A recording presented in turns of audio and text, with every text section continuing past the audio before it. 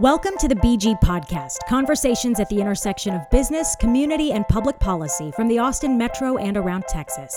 You can find this episode and prior recordings at www.binghamgp.com/podcast and on iTunes and Google Play.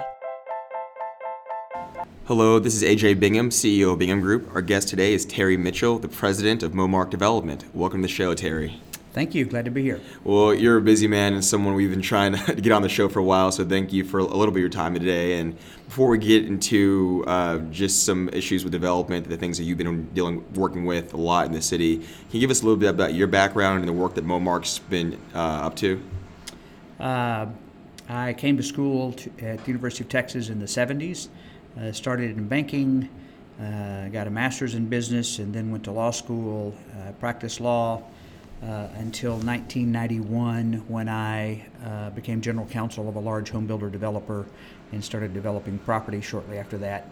In 2003, we started our own company to try to better serve the marketplace.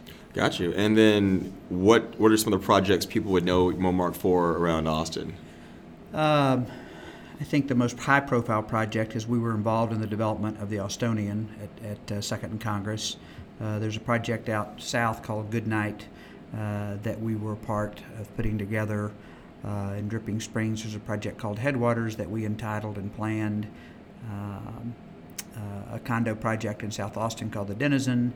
A variety of projects like that. And your newest one is right off of 35 and yes. The Tyndall?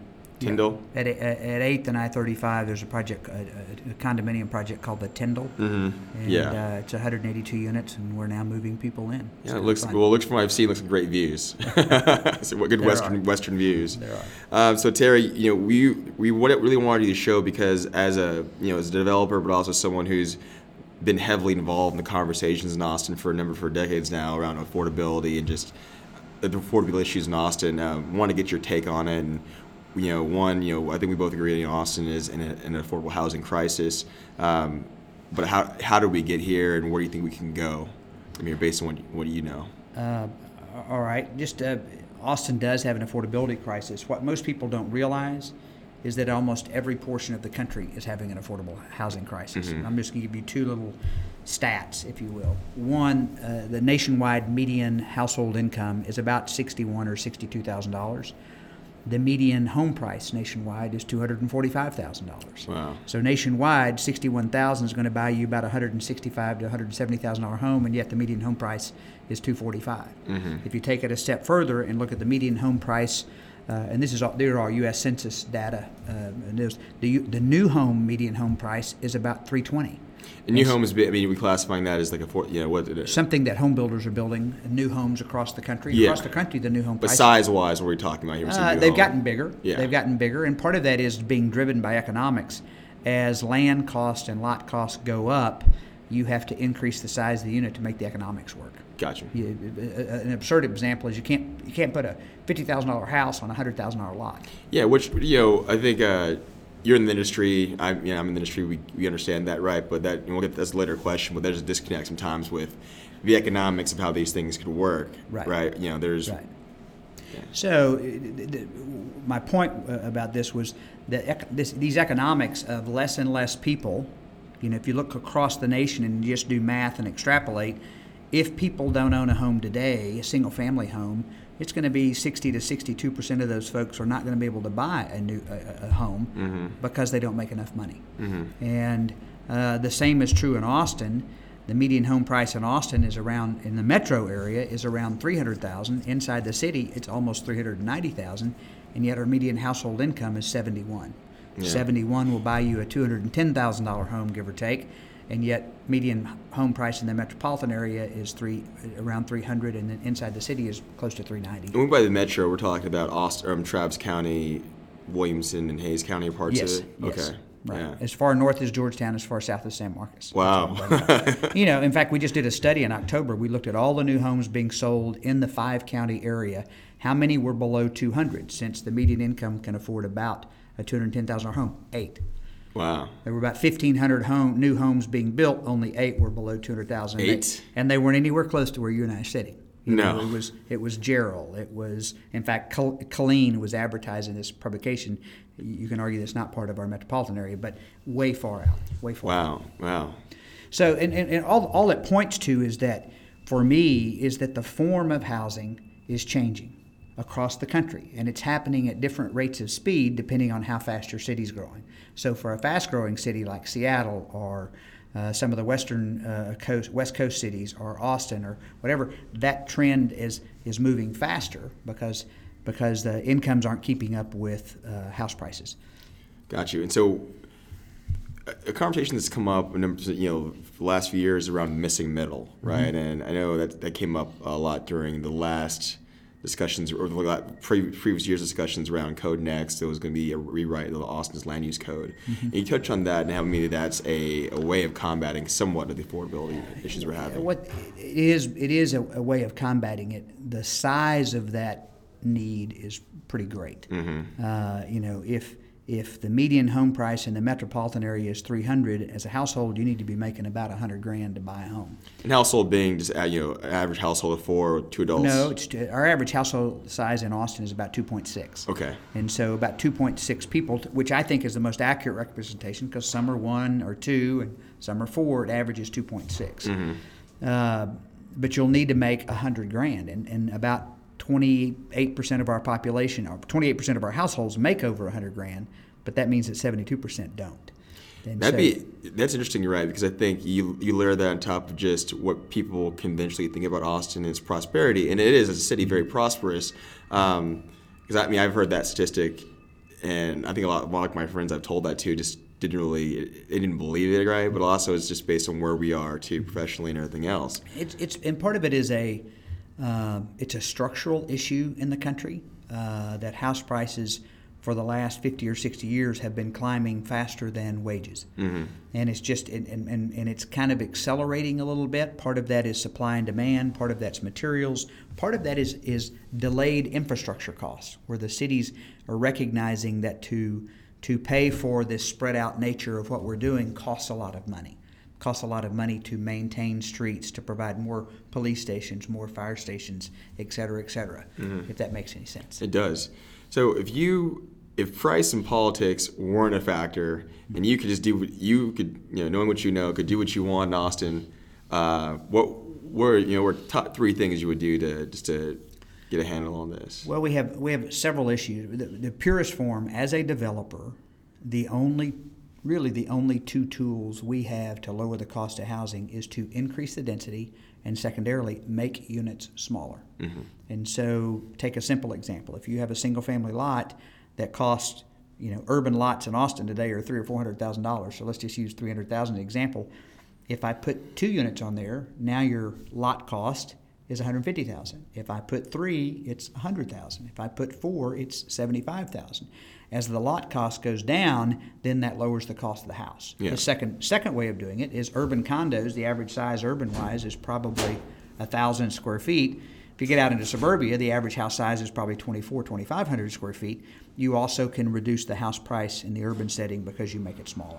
I got you. That makes any sense. Yeah. What do you see?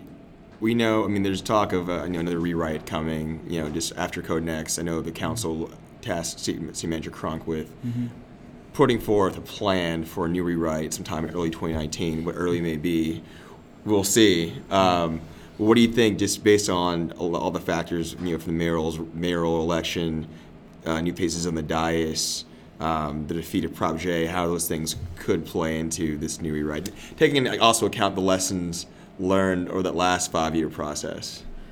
I hope that we get together and sit at a table and start planning for.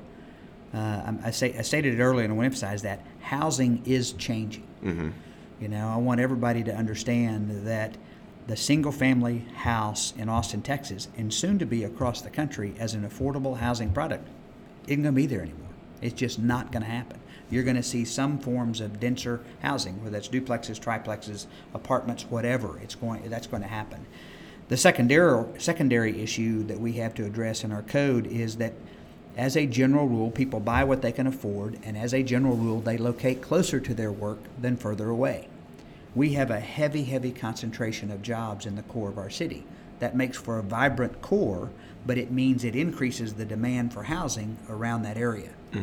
Austin, if you take, there's a 2015 City Observatory report on, it was called the Surging Center Job Growth, and it was analyzing the top 50 or so metropolitan areas in the country, and Austin had the highest concentration of urban jobs of any large city in the United States. 29% of all jobs were located within 3 miles of the center of the city. And that's factoring in, I think that's factoring in government jobs as well. Right. But Well, we have, which is the traditional. In that 3 mile loop, we have the state government and we have UT. And yes. So that's what gives us our concentration. But it means that everybody wants to be generally close to that. And so those that can afford it, and we're a wealthy economy, those that can afford it tend to bid up the housing closer in so that they don't have the commute. That's everything. Sense. That's apartment right. prices, condos, even the homes, Right. townhomes, It doesn't matter. everything else. Just we Austin has grown since 2010 about 500,000 people. The metropolitan area, 500,000 people. That's 2 Wacos. Yeah. So think about that. We haven't added 2 Wacos of housing in our urban core. We haven't, planned for transit, et cetera, to accommodate that growth. And so the combination is as people move further out, it increases that congestion to try to get to those jobs. Yeah. Well, there's a whole other point we can have. That's a whole other show about traffic and everything else too. So as a general rule, just let me say, I hope the code addresses and recognizes the fact that various forms of denser housing, and I'll emphasize this, inappropriate locations, has to be the main source of housing for our future. It's just economics. It's what people can afford. But the worst thing we can do is put affordable housing on the west side, for example, and put jobs on the east side and then expect them to drive 15 or 20 miles to get there. We don't have the capacity, the road capacity, to accomplish that sort of thing. We need to be matching jobs near housing that those employees can afford, if that makes any sense. It does. Just as an observer of the development community and kind of city hall politics, and looking at your career and the things you're doing in Austin, developers, the development community generally broadly tends to have a bad rap when it comes to just dynamics at City Hall and how some citizens in Austin view them. I think personally unfairly, but and noticing and kind of since I've been aware of your career and the things you're doing in town, you seem to kind of be an outlier towards that. Because you've done some major projects, made Austonian, very iconic project, very expensive project, but but you've served on a number of boards, and are always, just from the write-ups I've seen about you, seen as being in some words a visionary about affordable building in Austin. And I want to get a sense of how. I'm sure you're aware of all these things, about how the developers and the development community is seen, perceived by some, and then why that may be, and then things that you've done in your career that how you position yourself to not be that way, I guess, or let be perceived that way. That's a hard question. Yeah. I don't know that I have the answer to that question. I will say that our company, and we handpick our folks, our job is not to build development and make money, although we have to do that, otherwise we won't stay in You're business. You're a business. We have to. We have investors, and they need to get their returns, et cetera. But we have to do what's best for the city and the neighborhoods within which we do business. And so that creates a balancing of interests. And we have to work together so that when we're finished, it's better for the city than it was before. And if you do that long enough, hopefully you develop that reputation that you're trying to do what's best for the city. Gotcha. If that makes any sense. I wouldn't want to do something that harmed neighbors. I wouldn't want to do something that harmed our city. You want to do something that helps our city. And so if you can contribute to help make park improvements in an area where you're developing, that's a good thing to do. If you can create a structure. Goodnight Ranch created a park district so that it could fund operating costs for a large park that the city purchased and didn't have the money to operate it. And so it's open to the public. It's free. It's under construction now. And the Goodnight residents, which are right next to it and will benefit a lot, they pay an extra nominal tax for the benefit of the entire city. That's a win-win. If that makes any sense. So it does, yeah. That's the approach, and I think a lot of developers do that. I think some of them maybe don't get credit for it. And I think I would agree. I would think tensions get high sometimes, and there's sometimes that things get built that probably shouldn't get built. you know, and I get that. I would recognize that a city is like a living human, a living being, if you will. And if you put a pressure over here, it may cause problems over there. And so the general dynamic of having this big concentration of jobs in our urban core has driven up house prices as people try to get close to there. For those that can't afford it, they've moved out. That's created transportation problems of them trying to get to work. We need to recognize that and start thinking about logical solutions to that, if that makes any sense, and lock arm in arm to do that. Yeah, well, hopefully that'll start this spring and we'll get some processes going. I think we have some good leadership, you know, and I'm you know, everybody needs a seat at the table, you know, and you need to hear these things. It is very difficult to, you know, especially for folks that have lived in areas where home prices were very reasonably priced and now they're just skyrocketing, you know, and it's you can't point a finger. Read an article one time about gentrification. They couldn't blame the city. They couldn't blame developers. It was really the bigger fundamental. The economy was growing and there wasn't enough housing, or, you know, jobs were close to where that was and it drove up the price of housing. It's recognizing those forces and then what can we do to address those things, if that makes any sense. I think it makes total sense. So Terry, before we close out, do you have anything, what new projects do you have going on in the pipeline? Based on this discussion of the fact that housing needs to become denser so that we can reach more people, that missing middle that you referenced earlier, we are working on a couple, but one in particular, a large housing project that would be 2,500 multifamily units if we are able to execute it, done over a period of time, not all at once, but over a period of time, where you could try to put people close, use density to get the cost down so that we can reach as many people as possible, but then with that scale be able to put services in there that serve them. Gotcha. And so ask me in a couple years how it's going. Okay, we'll be reading about it. All right. Thank you for your time. Thank you for listening to today's BG podcast. You can find this episode and prior recordings at www.binghamgp.com/podcast and iTunes and Google Play. Subscribe to stay current on future posts.